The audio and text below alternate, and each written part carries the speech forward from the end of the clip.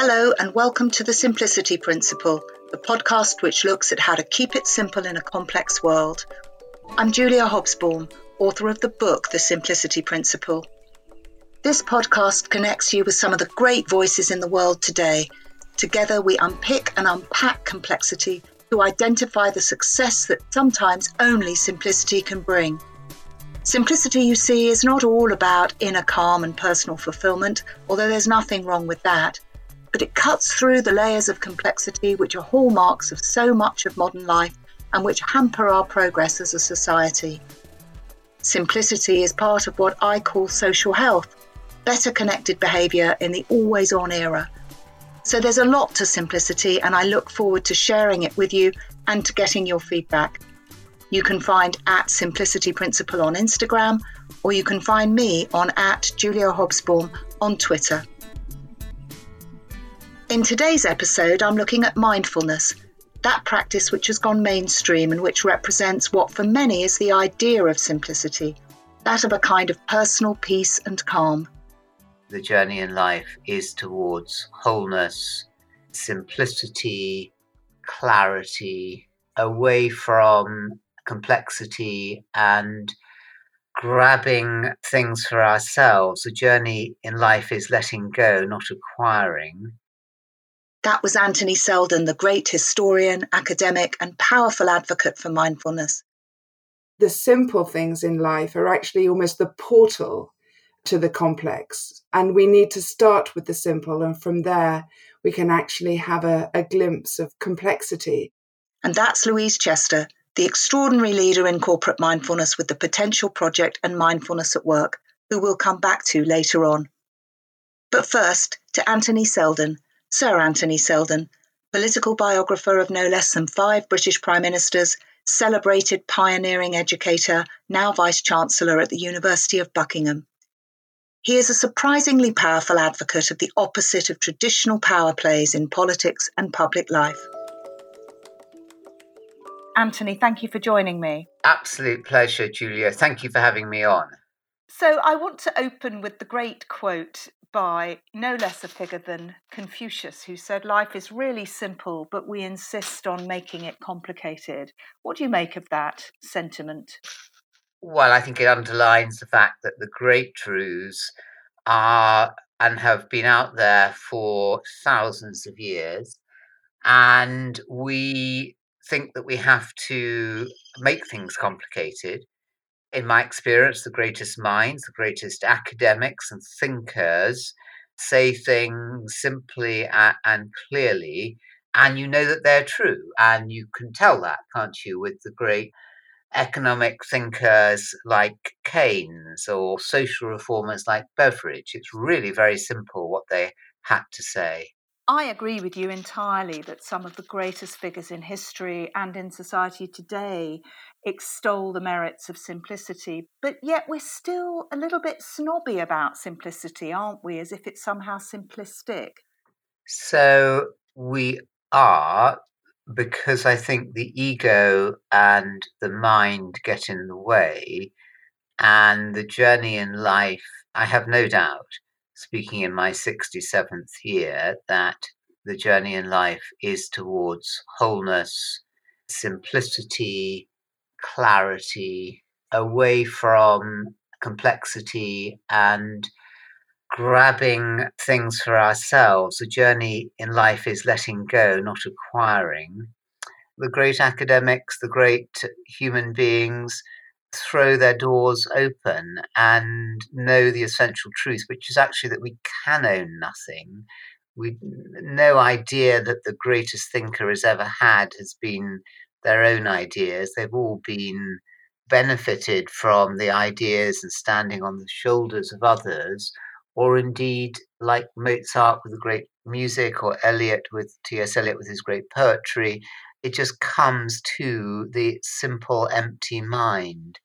So, yeah, Julia, I'm completely with you. I'm in the vanguard of your movement, and I try, but usually fail, to lead my life in accordance with the simplicity principle.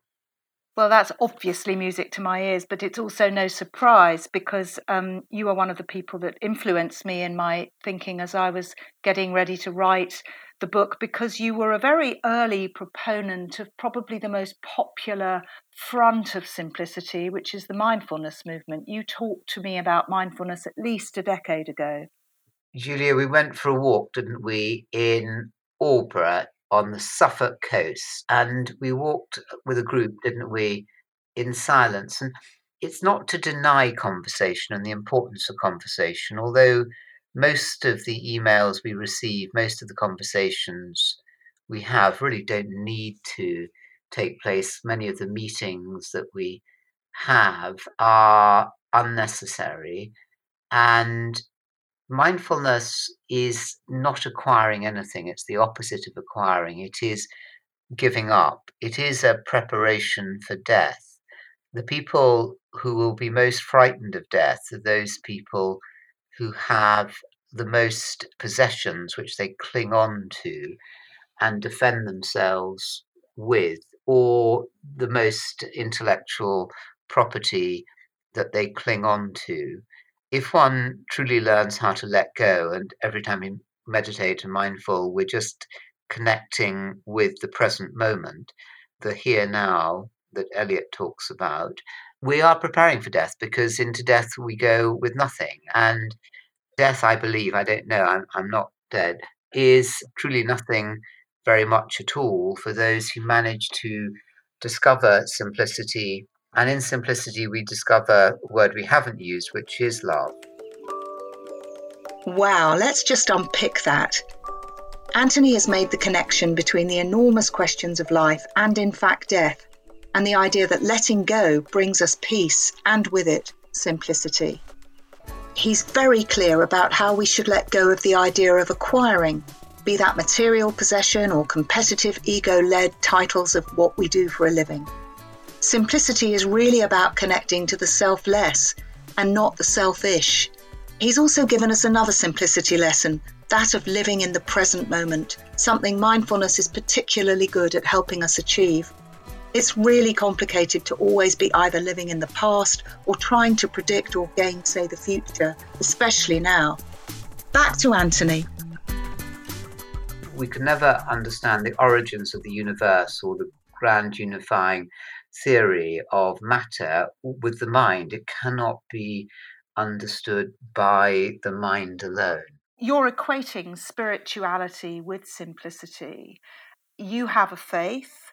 Do you believe that there's a correlation there between people who practice a faith with its rituals, with its observances of space as well as ritual? Do you think there's a correlation between religious and spiritual observance and simplicity, and a struggle for those who don't have that? I think one can obviously spend one's entire life following rituals, but not be growing spiritually. The journey of spiritual growth is a journey towards simplicity and acceptance and love and a transcendence of the little ego and the discovery of the omnipresence of the self, the universal self. So this is not something that needs to be believed. It can just be experienced. Going to switch track now, Anthony, and talk not about the spirituality of simplicity, but about the very practicality and management of simplicity. You wrote a piece in the Times newspaper today, the day that I'm interviewing you, saying that a crisis is history's biggest catalyst for change. So in the enormously complicated times that we live in, how does simplicity help us cut through not just complexity, but a crisis? Well, in this current crisis, but in the war, in all wars, people find what really matters. So people are talking to neighbors who they may not have talked to for 20 years. People are re-establishing relationships with friends they were at school with or family members. They are talking to their children, parents, loved ones as never before, because it shakes the utter core of our beliefs about what matters. What we think matters is not, it turns out, what really does matter. So isn't it odd that in the First World War, an experience that was beyond harrowing and indescribable in the trenches, that many who fought in it still described it to the end of their days as the most meaningful time of their lives, because the friendships, the love that existed between soldier and soldier, or between helpers in the match factories and the munitions factories, that stripped of the ordinary concerns about status and profile and doing better than others, we discover the deep truths of life, which is the joy of being alive, the joy even in a First World War trench of seeing a butterfly, or of having a cup of rusty tea, or deep bonds with other human beings. So, I think that this is why terrible times can also paradoxically be extraordinarily profound and moving times. You've described very eloquently how a crisis cuts through complexity, and we're witnessing this from political leaders across the world in the middle of the coronavirus crisis. But what happens when the war stops? Don't politicians and bureaucrats envelop themselves again in the security blanket of complexity, of bureaucracy, of muddle and miscom and inefficiency? How do we get simplicity into the body politic of politics itself? It depends whether the change is mechanical and superficial or whether it's profound. So there's an afterglow effect. So after the Second World War, there was still a collective spirit that existed and was utilised by the Labour government of Clement Attlee in the national end. So Stafford Cripps, the Chancellor of the Exchequer from 1947 to 50, used that collective spirit to see through policies in the collective good, but it fades in many of us. It's not uncommon for people to have profound experiences where they get bounced out of their everyday, relatively superficial way of living into a very profound sense of what's important, maybe when a parent dies. But then before long, one bounces back into, without even recognizing that it's happened, back into one's hitherto existing way of being. And the art in life is transformation, enduring and ever growing transformation in the direction of greater simplicity and truth and love and acceptance, rather than just having spikes and then returning to how one was before, and to be in touch with nature, which can only exist in the present moment. And it's not easy, and the journey back is tough, and it's full of hurdles, handicaps, and discouragements along the way, but it is worthwhile. Is technology a great simplifier, as its advocates would have us believe, or is it just a different kind of complicated? So I'm recording this interview with you using technology. I love it. On a good day, it's fantastically straightforward. On a bad day, it's absolutely not. But it's also a proxy for the real intimacy that happens when humans get together physically. So I think it is both simplifying and complicating, but at its best, and let's remember that we're only a thousandth or less of the journey down the path of technology that we will be over the next 80 years till this century ends, when AI really kicks in. At its best, it brings people together. I think many have found during this period of enforced hibernation, when we are locked into our homes, that we can communicate in really wonderful ways, particularly if we can see the face of colleagues and friends and loved ones. And it can be differently good to seeing people face to face. So I think that we have to maximize the ways that it enhances the human experience. And the human experience is the benchmark of whether something is good or bad. And it's the experience of the many, not the few, that we need to be careful of. Educationally, the technology can provide a top-class standard of education, a Harvard education for every single child on the planet, and in a personalized way. So that has to be the biggest educational benefit that we've ever seen, which is technology delivered. But equally, it can brutalize, it can damage, it can infantilize. We see job after job stripped of meaning and values. So London, black cab drivers in London are now rendered, all their knowledge is rendered useless and worse than useless, because knowing how to get from Fenchurch Street station to Paddington no longer helps, because the sat nav will know things that the driver can't possibly. And airline pilots used to be a highly specialized, very responsible job, is now an overseer of technology. That journey will happen increasingly for teachers and lawyers and accountants and business people and medics. And yet there will be jobs that we still need to do. And we have to make certain that the transitions are in the interests of the best in humanity. That's going to be the biggest struggle. It's a far bigger struggle than global warming, to make certain that AI works in the interests of humanity. It's a bigger threat to humanity. We will solve global warming. I don't know how, I don't know when, but we will solve it. Partly because the big money and the will of governments nationally and supranationally is in the direction of solving this. In AI, the big money is in the interests of driving those big tech companies to ever greater intrusion in our lives and infantilization. In that sense, Julia, simplicity is not good, making our lives, rendering us useless idiots where we don't have any challenge in our life. We need challenge, and I would want to finish saying that. Well, that was heartwarming, and that was interesting, and that was provocative. Anthony Seldon, thank you very much for sharing with us your simplicity principle. Absolute pleasure to talk to you, Julia.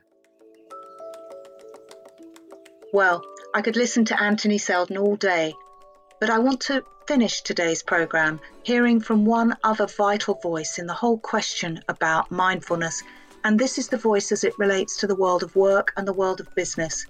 There's really no better expert than Louise Chester, the founder of Mindfulness at Work, who heads up the UK arm of the leading leadership development specialist, the Potential Project. Because let's face it, most of us work, most of us know how difficult it can be to set aside the complexities and complications and chaos of the workplace for, well, let's find out from Louise how we can replace it and what with.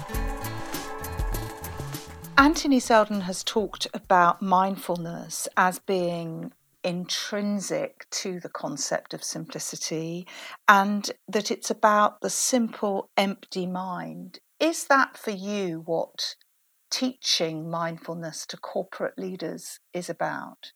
What we do is introduce leaders to the space between stimulus and response, because in that space between life coming at them thick and fast and the reaction often to it, there is this space where there is an opportunity to choose.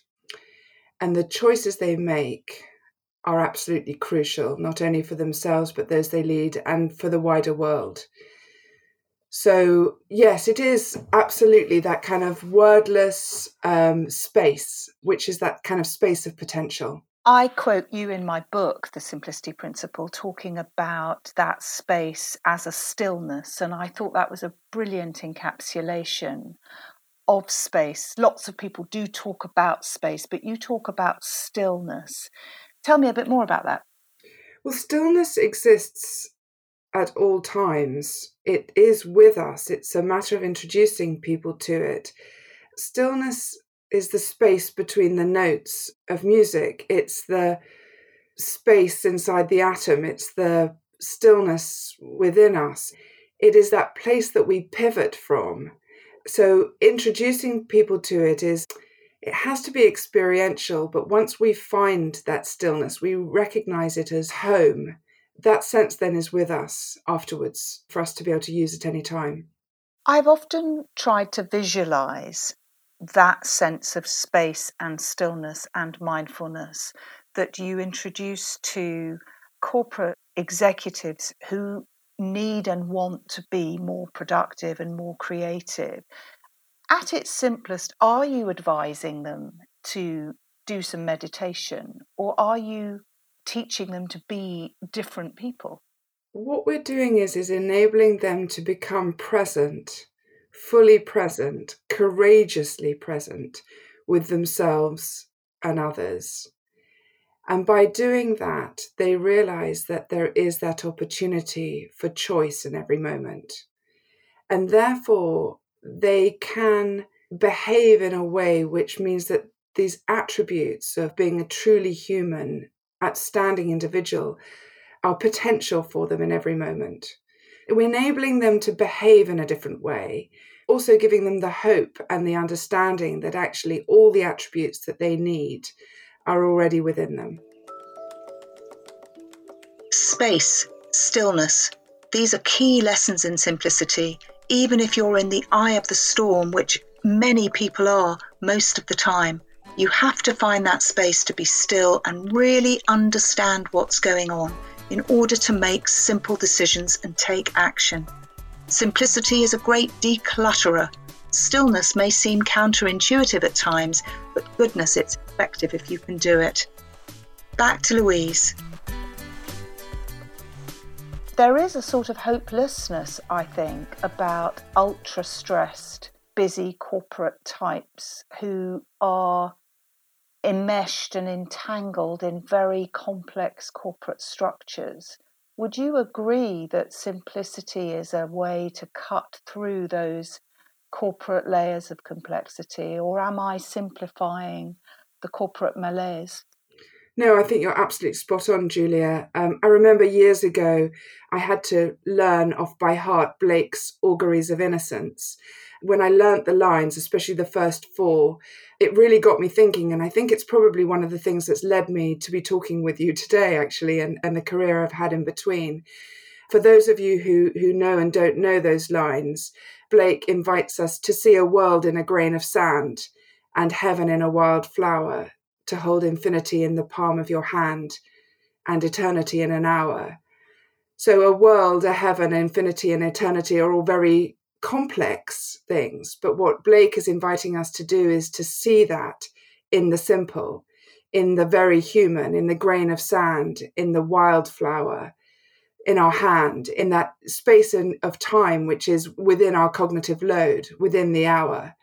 So in a way, I think that the simple things in life are actually almost the portal to the complex. And we need to start with the simple. And from there, we can actually have a glimpse of complexity, but from a very calm and spacious standpoint. I really like that idea of the portal. How much resistance do you experience? I'm familiar with a certain amount of resistance to the concept of simplicity, that people think, no, life needs to be complicated. That's a sign of the advances if things are busy and complex. But I think that you and I believe that simplicity is both sophisticated and a kind of sanctuary. I think there is mass capitulation that we're experiencing where those that we work with are saying, actually, we need to get back to things like, what is our purpose? How do we create value for the world? How do we become an organization which is creating value for all stakeholders? So very kind of simple values or themes that they want to hold us a very strong stance on. And I think that creates simplicity because it enables you to have that true north in any decision that you make. So I think that that's very important. And I think as we move into a world where AI is going to create change that is exponential, what we're hearing is that people are wanting to make sure that there is also something very important happening on the human level, at the level where we don't go beyond our cognitive load, so that actually we as humans stay in charge versus the other dystopian option, which is the machines take over. So simplicity as a sanctuary is something that you're teaching leaders to embrace, not so that they are accused of dumbing down, but almost the opposite, that they are gearing up to face the challenges of the AI century. Yes, and I think what we're also doing is debunking this myth that things have to be complex for people to be valued. I think there's a lot of fear endemic in the workplace. If you can create a culture of psychological safety where people don't have to pretend and obfuscate and make things complicated, and they can actually say, I don't know the answer to this, let me find out, or start to learn that being a good leader is about asking great questions and being really present rather than having to know all the answers. It means that as a leader, you can actually boil things down to being their very simplest, and then you're actually being truly of service to those that you lead. Making things really complicated is often something that people who can maybe lack so much intelligence do. I think the most intelligent people make things as simple as possible for everyone else. What a lot to think about and digest, in a still and mindful way, of course. My takeaway from both Anthony Seldon and Louise Chester is that simplicity comes from letting go of everything except what you're prepared to feel. That even in distressing situations, and certainly in fiendishly complex ones, if you're brave enough to just be yourself, to keep it real, to ask what's really going on, and to really connect with the moment, the present moment, you're likely to do better. Here's to action, pure and simple. In the next episode, I look to what is decidedly not simple, the enormous complexity of science. And I was incredibly lucky that Sir Mark Walpert, former Chief Scientific Officer for the UK government and now its Head of Research and Innovation, found time to talk to me. It is the nature of the universe in which we live, the nature of the cells of our body, the nature of the atoms, the molecules of which they're made up, that every single one of them is enormously complex. And so one can't simplify it any more than it actually is. Do join me again for the next episode with Mark Walpert. You can find all episodes wherever you get your podcasts from. And if you would be kind enough to review the Simplicity Principle, it helps others find us. It really does. This has been an editorial intelligence production for, yes, the Simplicity Principle. It's edited by George McDonough, and I'm Julia Hobsbawm. Thank you very much for listening.